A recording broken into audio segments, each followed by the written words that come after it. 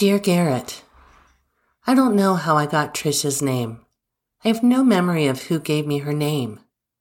All I remember is calling the number and leaving a message.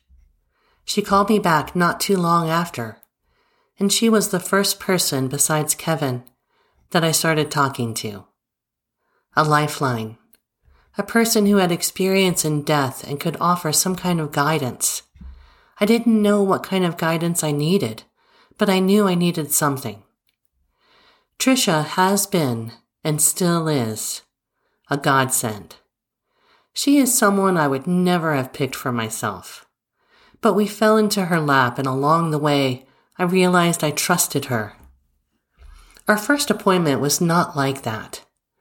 The first time we saw her, together, was okay, but we found her to be a little weird, a little out there, but that didn't stop me from going back. After Kevin and I went to see her a few times together, I realized that I wanted to talk about different things than I was talking about when I was part of a couple.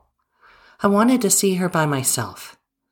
While Kevin and I share our grief, we are experiencing grief in different ways. It seems like each person has to do it their own way and have their own feelings and their own process and their own timetable. While we discuss our appointments and experiences with one another, Kevin and I are also very much on our own journeys. So I started seeing Trisha on my own.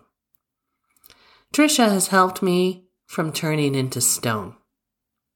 Many times over these months, I have felt myself hardening in my grief and sadness.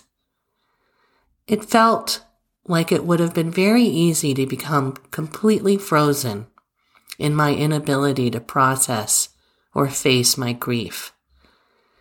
As she has said many times, Trisha said to me, "Your heart has been broken, and it has been broken wide open. Keep your heart open as you do this." But the price to pay for doing that is walking around with a wide open, broken heart.